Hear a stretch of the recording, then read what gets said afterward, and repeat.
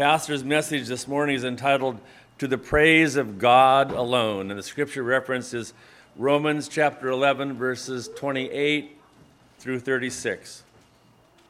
As concerning the gospel, they are enemies for your sakes, but as touching the election, they are beloved for the Father's sake. For the gifts and calling of God are without repentance. For as ye in times past have not believed God, yet have now obtained mercy through their unbelief, even so have these also now not believed, that through your mercy they also may obtain mercy. For God hath concluded them all in unbelief, that he might have mercy upon all. Oh, the depth of the riches, both of the wisdom and knowledge of God! How unsearchable are his judgments, and his ways are past finding out. For who hath known the mind of the Lord? Or who hath been his counselor? Or who hath first given to him, and it shall be recompensed unto him again? For of him, and through him, and to him are all things, to whom be glory forever. Amen. Would you pray with me? Our Father and our God, we are humbled before you as we ought to be this morning. And so humble us further in your word. We could never before you lack when we see our desperate need of you, and when we stand in awe of you and we see so little of ourselves, and we see Christ and we marvel in trust in him and so follow him. Lord, when we see how you work in history, we are brought low. We are brought to the point where we know nothing save the Lord Jesus Christ and him crucified. That's a good place to be. Lord, you confound the wise. You bring the things that man boasts in to nothing, so that you alone might be our only boast, and our only praise will go to you. And we delight in that truth. And so teach us it this morning. In Jesus' name, amen.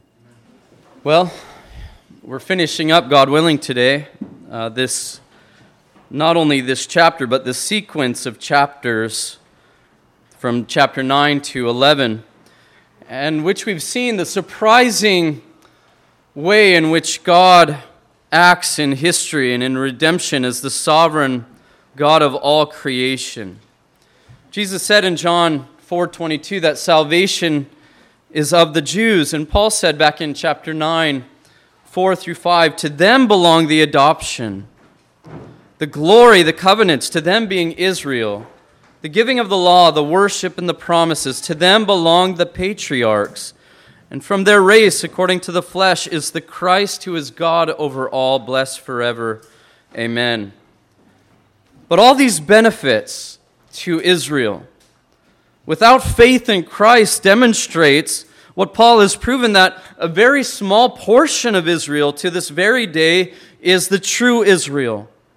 The true Israel are those who receive the promises and all the benefits and all that was promised to Abraham before them, to their forefather, when they received Jesus Christ.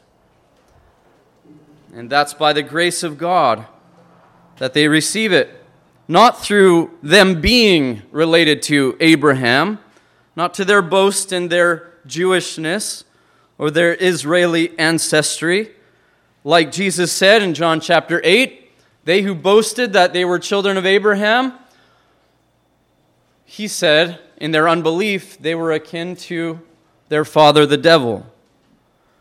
Because they did not receive Jesus, they did not know Abraham, their father, according to the flesh, and they did not know God as their father.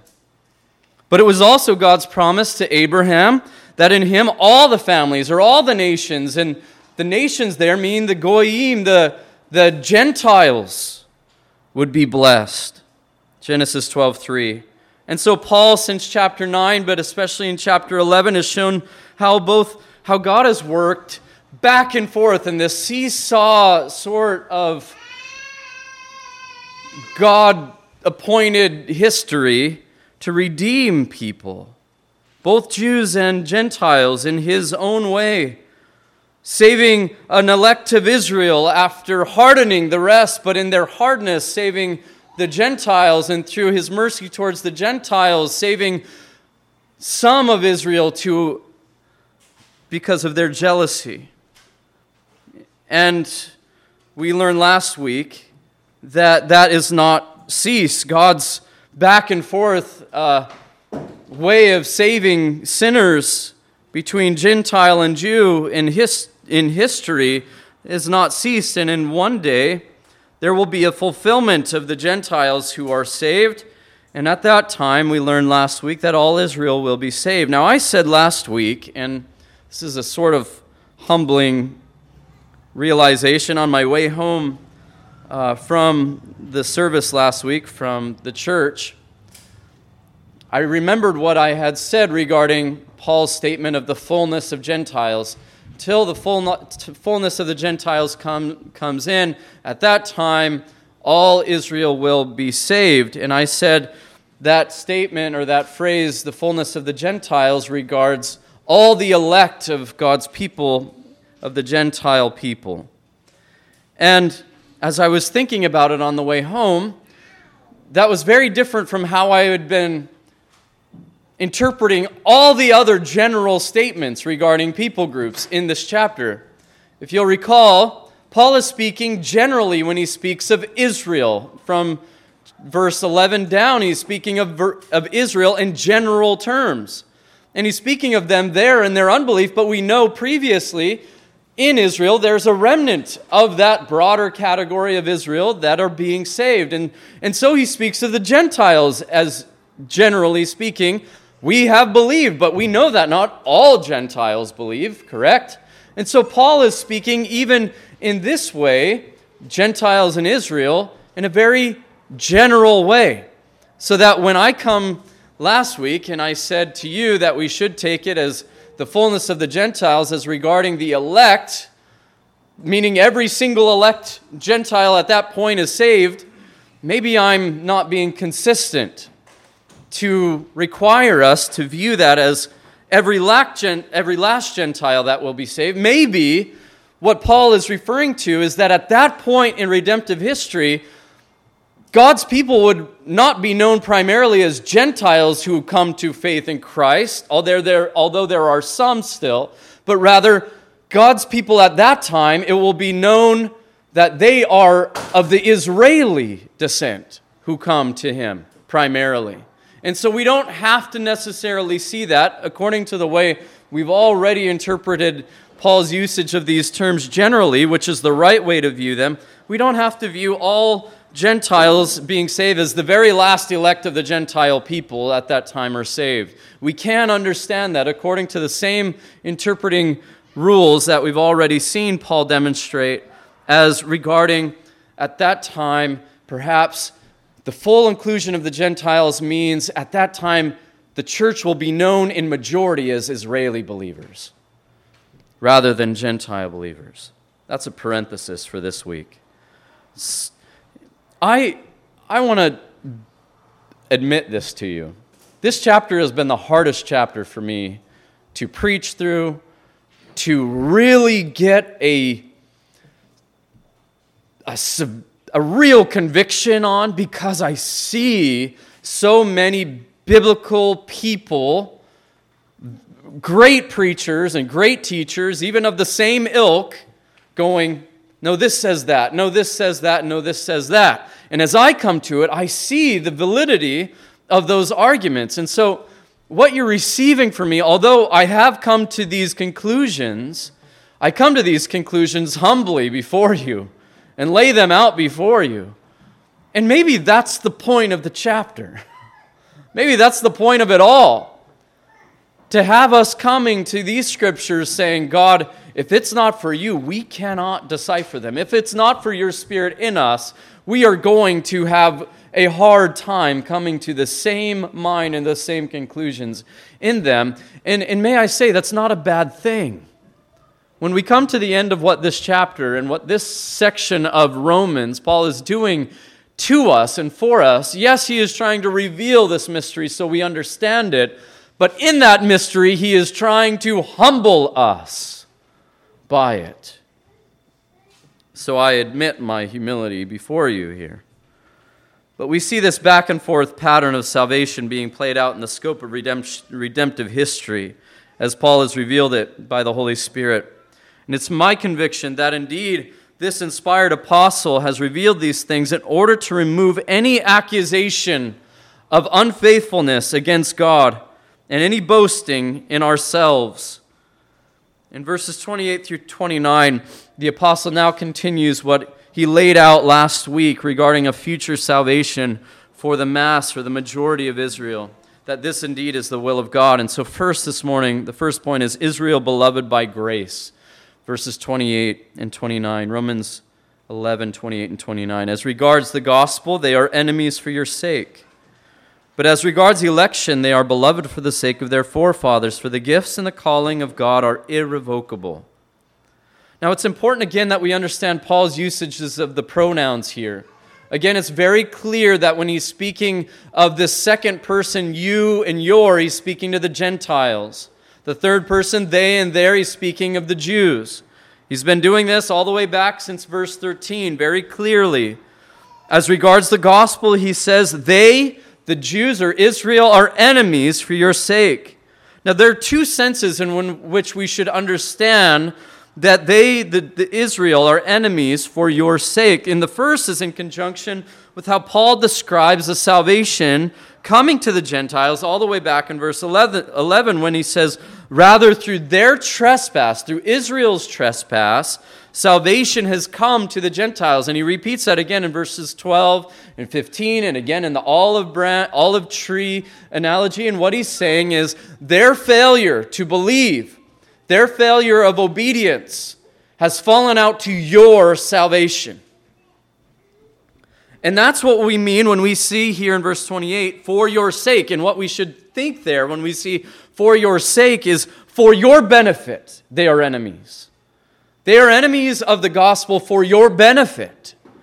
And here's the irony of that statement. They're enemies of the gospel, which makes them enemies of you who have believed the gospel and of God whose gospel it is, but it's for your benefit.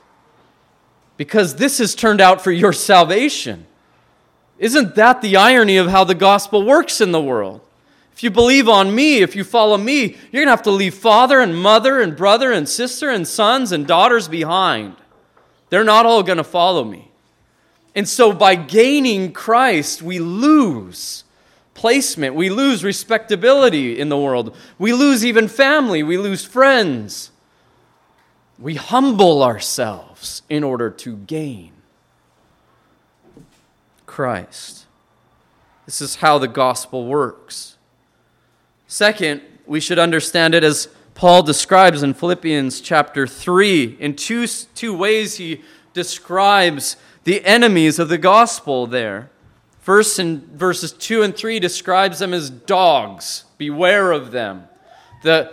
Those who mutilate the flesh, he calls them. These Jewish false teachers that would come into the church and add to the gospel legal ramifications. That if you'll just follow these Mosaic covenantal forms and expressions, then you will be acceptable before God.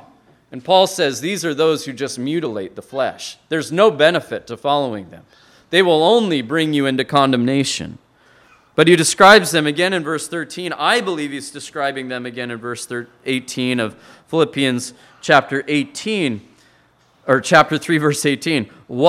These are they that walk as enemies of the cross, enemies of the gospel. And he says of them, their God is their belly, their appetite, and they glory in their shame, which may be an allusion to their mutilation of the flesh, for no purpose. It does them no good because there's no inward change in them, with minds set on earthly things, not on heavenly things. In our text, Paul would be describing Israel again, speaking of the majority, generally speaking of Israel, as enemies of God because they reject the gospel. And I think both of these, that we benefit from their unbelief and that they are at the same time enemies are true. As regards election, he says, but as regards election, they are beloved for the sake of their forefathers. So although we just read that they are enemies, which benefits us, Gentiles, now, he says this, but as regards election, but there is a contrast, isn't it? So at the same time, we are reading that they are enemies because they have not received the gospel, they are beloved. It's contrasting that they're enemies, but they're still beloved. As regards election. But as regards election, what does that mean? Well, election is that overarching saving purpose of God to a particular chosen people, even down to individuals. Jacob have I loved, Esau have I hated. Isaac and not Ishmael was the promised son of Abraham.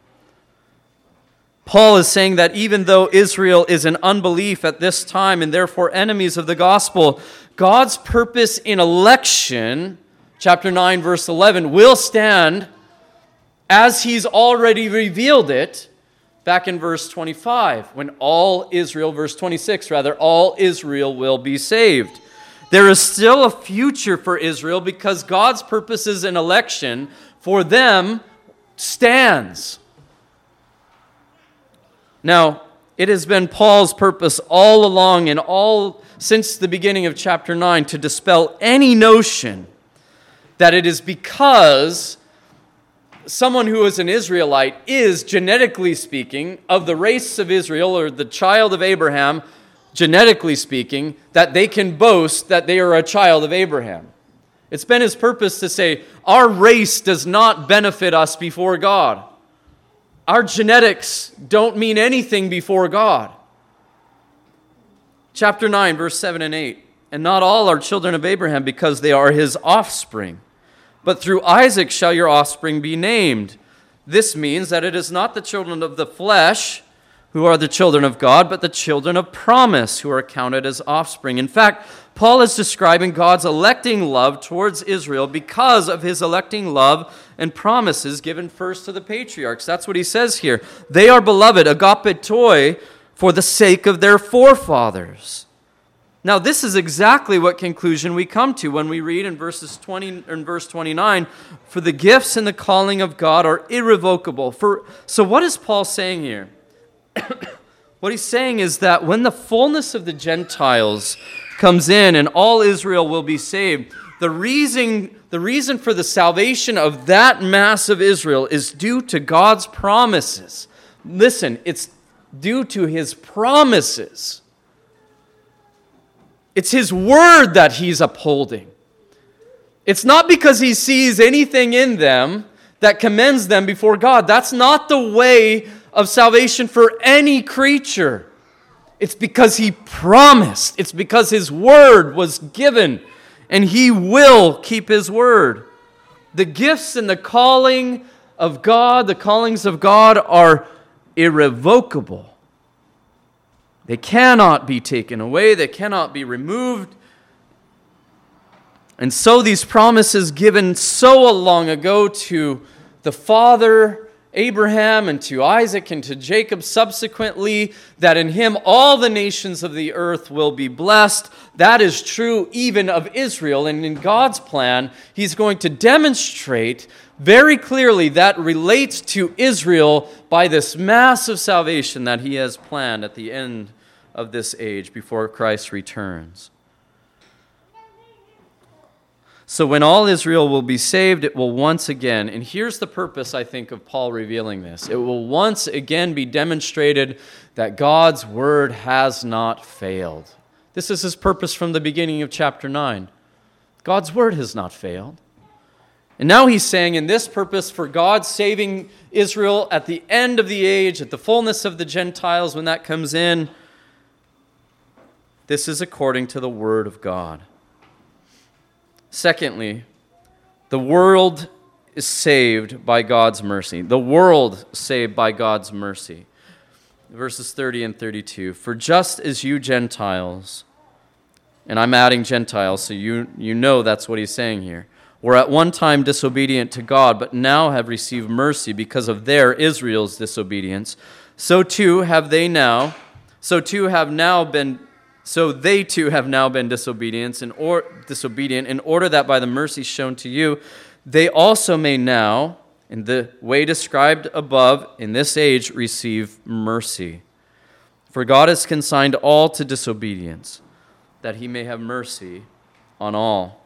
These verses essentially play back the apostles' argument from verses 12 onward in this chapter, but they also play back the depravity that he's already concluded, that all are under sin, all are under the condemnation of unrighteousness. This is a seesaw of redemptive history in a nutshell. 3 observations I want to bring out from these verses. First, disobedience. Notice he says only disobedience. He doesn't say obedience ever in this context. Only disobedience. Disobedience is a categorical term here. This disobedience is not limited merely to those who have broken God's law covenant. It's not merely to those who are Israel. It also relates here in the context to the Gentiles. It speaks of those who are categorically removed from God relationally, savingly, covenantally, because of their unrighteousness. Romans 3, 9, and 10, Paul summarized the state of mankind as a whole. What then? Are Jews any better off than the Gentiles? No, not at all, for we have already charged that all, both Jews and Greeks, are under sin, as it is written, none is righteous, no, not one. In fact, the Greek word that's translated disobedience here can be translated unbelief, as we heard as Jim read, such that being in a position of unbelief is to be in a position of disobedience. The Greek word has to do with a hardness of being outside of the will of God. John 3:36, this gives us a really good allusion to how this word can act in relationship to faith. Whoever believes in the Son has eternal life. Whoever does not obey, and there's the same Greek word that Paul here is using that we translate disobedience or unbelief. Whoever does not obey, so not obey contrasts belief there. Do you see that? It's the same Greek word. Whoever does not obey the Son shall not see life, but the wrath of God remains on him. Therefore, by disobedience, Paul means something like he says in Ephesians chapter 2, when he describes people in their natural condition of those who were dead in their trespasses and sin. Sons of disobedience. Those who had no hope because they were without God in the world. And Paul is saying that is what God's purpose is for both the Gentiles and the Jews, to know that apart from the mercy of God, the grace of God, you are all in that condition. You are all without hope and because you're without God in the world. Because you're all in disobedience, both to the Jew and to the Gentile. This is the condition of mankind before his Creator. Every one of us. And notice, secondly, that our disobedience as mankind is contrasted not with obedience, but with mercy, with the mercy of God. That is important. This agrees with the way of justification by faith alone in the gospel. This agrees with what everything Paul has argued for in chapters 1 through 8. The great theme of Romans, the only way our unrighteousness, and again in verse 10, chapter 10, the only way our unrighteousness before God can be forgiven is by the mercy of God. The only way we can go from the standing of disobedience to being part of God's people is by the mercy of God. Our adherence to the law could never change anything regarding our standing before God. Through the knowledge of God is through the law is the knowledge of sin, Paul says.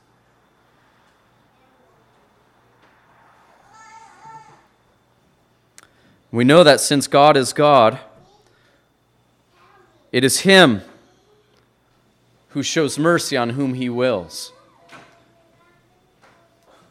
The distinguishing aspect between those who are disobedient and those who belong to God is the mere mercy of God here, Paul says. It's God's prerogative to show mercy on whom he wills. Remember the parable that Jesus taught of the owner of the vineyard who goes out and finds workers, and he makes a deal with the first that he finds, and he says, I'm going to give you a piece of silver a day for this day's work. Come and work in my vineyard. And then he goes out later in the morning and he finds more people standing idle, and he says, come, why are you standing idle? Come work in my fields and I'll give you what is right. And then he comes later in the day and at the end of the day he calls his servant over and he says, give him the day's wages. Give him all this same wage. And the one who was there first, they said, hey, we've been working all day in the toil of the heat, and now you call this person later in the day at this hour, after all we've been through, and you've given them the same that you're giving us? And what does Jesus say? The master will say, will you judge me? Having done with what is mine, to show mercy? You see, in giving the same thing to the ones who came after the agreed upon amount, it was mercy. But he can do what he wills with what is his, is Jesus' point. God may show mercy because mercy belongs to God and it is his to show. And if it is required that God show it, then it is not mercy. But here is how Jews and Gentiles are saved alike, is Paul's point. It's by the mercy of God. It's not who your father is. Children in this church, it's not who your mother is. It's God that shows mercy. And he has shown mercy through the Lord Jesus Christ. Third, God's purpose in redemption is that the redeemed know that we are saved by his mercy alone. You see, this is his purpose in revealing all of this. It's not just so that we can peer into a futuristic mode of mentality to where we're keyed in and we're ready for this end of days to happen, and then so we're in the know, we're not part of the ignorant ones. It is for us to know the will of God, but it's for us to worship God. What he has revealed is for us and for our children, but it can never be merely, this is a far-off thing. It always is revealed so that we will glory in him and boast in him. The purpose for it is coming up, isn't it? In verse 32. For God has consigned all, and by all he means Israel and the Gentiles alike, to disobedience, that he may have mercy on all, meaning Israel and Gentiles alike, speaking generally again, who call upon the Lord. Now, one of the overarching purposes of the New Testament and Paul in Romans thus far is to denounce any boasting in any individual's or nation's physical advancement before God. We have no boast in ourselves. We have no boast in our people group. Nobody does. And that's exactly where he winds up here.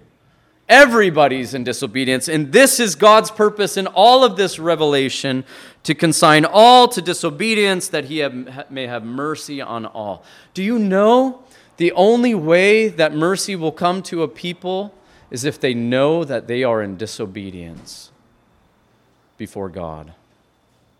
There is no mercy for the righteous. And by that, I mean the self-righteous. This is the horrible state that I believe the West is in as a people. This country is in as a people. We don't see our state of unrighteousness before God, and we will never humble ourselves before him until we do. And things will not get better Beloved, things will not get better in this nation if Trump is our president, if we do not humble ourselves before God. They will not get better if Biden is our president, if we do not humble ourselves before God.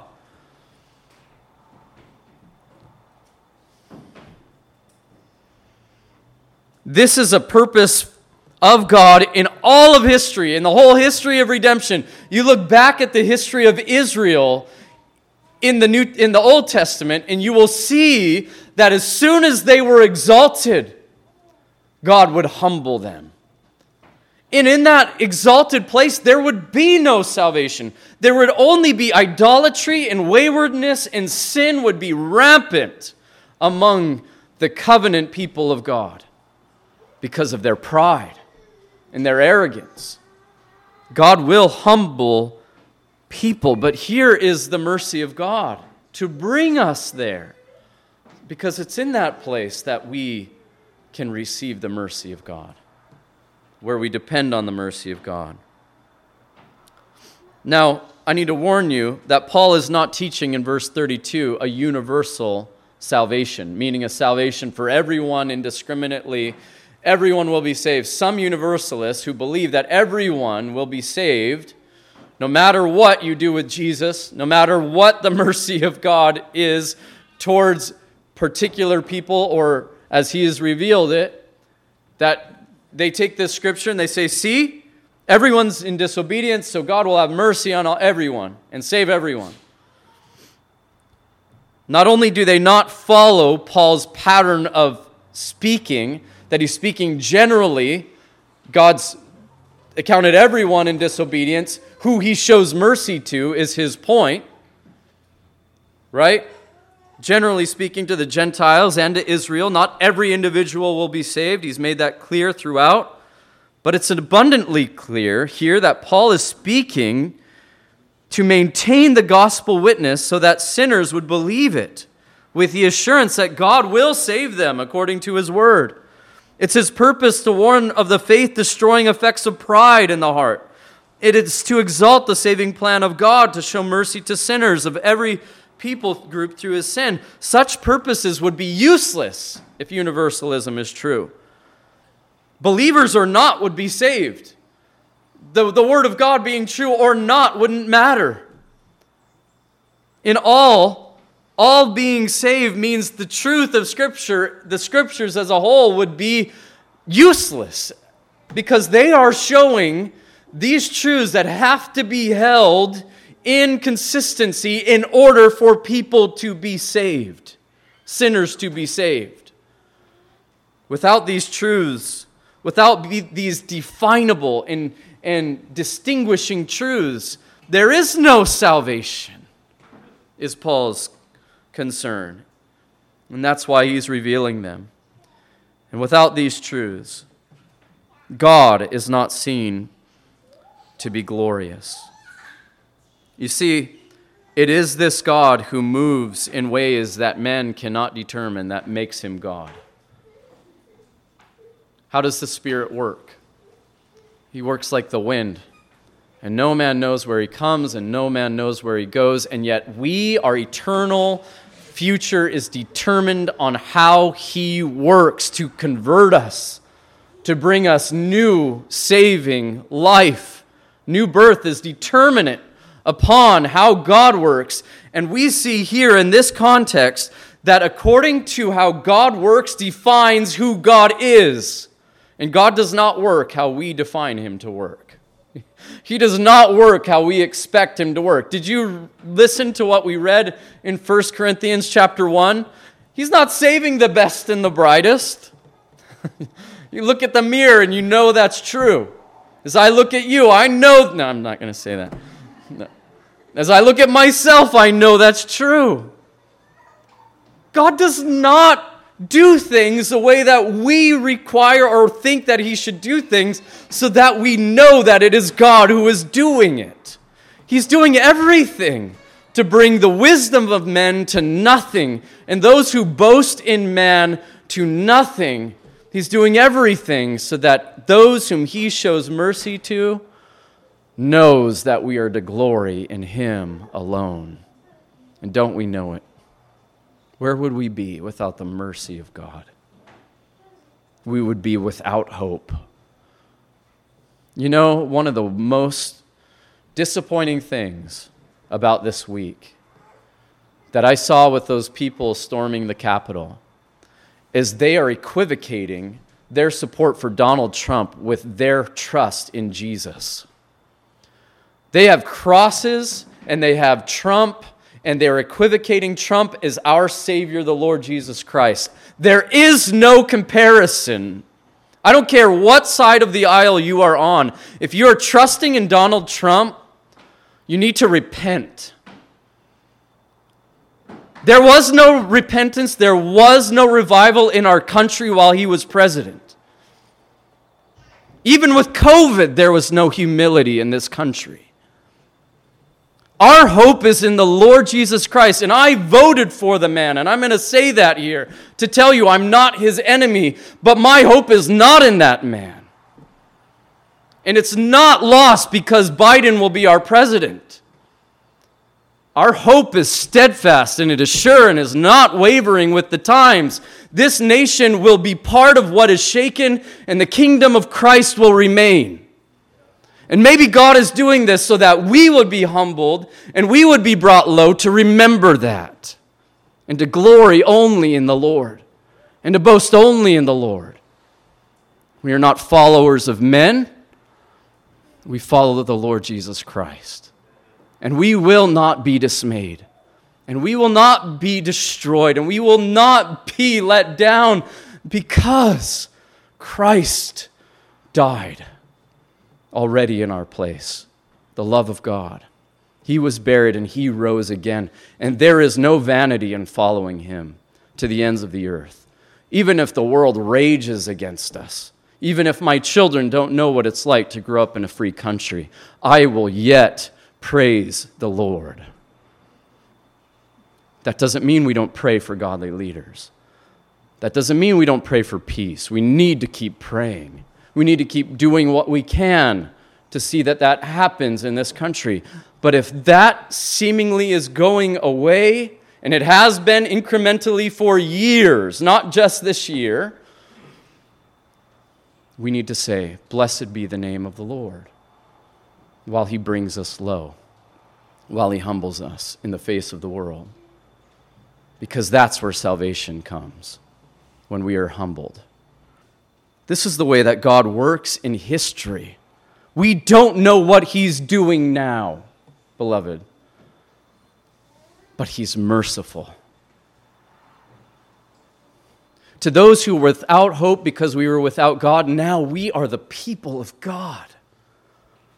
We stand upon the solid rock, our Lord Jesus Christ, the cornerstone that was rejected. We are built upon him. Temple. The body of Christ. All authority in heaven and earth is given to him, and he is our head. This world is not doing anything outside of his control. Christ is Lord. Let's rejoice in that. The purpose of God in this text, in chapters 9 through 11, is to keep the redeemed humble before him, to create in us a continual awe and reverent worship towards him who saves sinners according to the counsel of his own will, by grace through faith in his only Son, for his own glory. And this is not just the message of Romans 9 through 11, it is the whole scriptural story from beginning to end. God isn't a God of our imaginations. He doesn't do what we think he's going to do in every turn. And yet in every turn he shows himself to be God. And the scriptures make sure that we know that from beginning to end. This purpose of God we know. To have us who were formerly in disobedience to say in full agreement with the apostle at the end of this chapter, oh, the depths of the riches and the wisdom and knowledge of God, how unsearchable are his judgments and his ways past finding out. And now he quotes, I find this so incredible, he quotes at least in part Job twice in verses 34 and 35. Listen to who he quotes, Job. You know what Job is all about? a man who had everything and who was faithful to God, and everything is taken away, and Job is not knowing what's going on, and all the while he's speaking and he's speaking and he's speaking, and when God finally speaks, you know what Job does? He shuts his mouth. And he says, I spoke before, I'm not speaking anymore. I don't know what you're doing in the world, but I know that my Redeemer lives, and at the end I will see him face to face. Listen to this. Who has known the mind of the Lord, and who has been his counselor? Who has given a gift to him that he might be repaid? You know what that implies? Every good thing. Every perfect thing is from above. If you've received any good thing from God, it's by the mercy of God. But we have received more than just any good thing. We have received everything by his mercy, including his Son.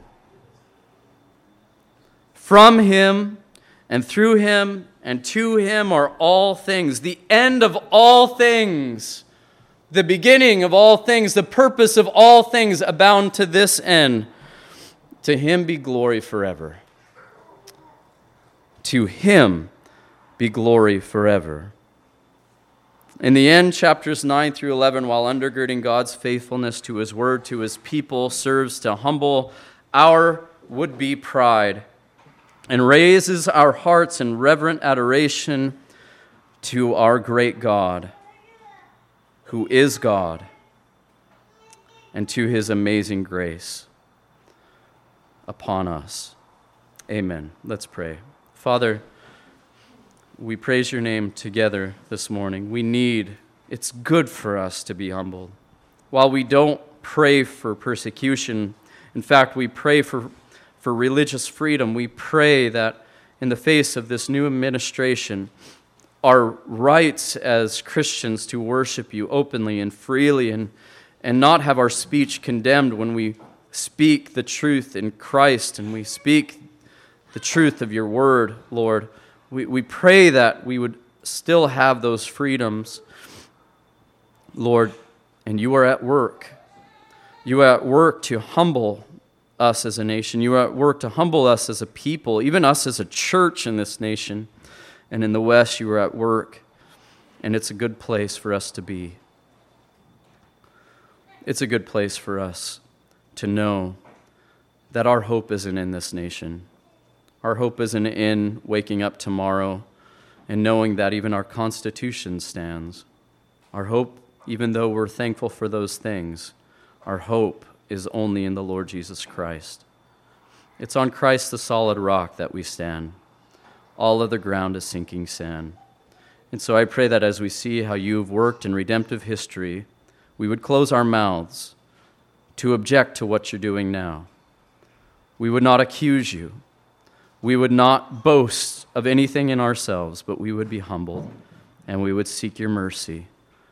The mercy that we are saved by, the mercy that provided our Lord Jesus Christ, the mercy that changed our hearts to receive him, the mercy that receives those sinners who come to you by faith in the Lord Jesus Christ alone. We thank you for your mercy, and we depend on it and for all things. In Jesus' name, amen.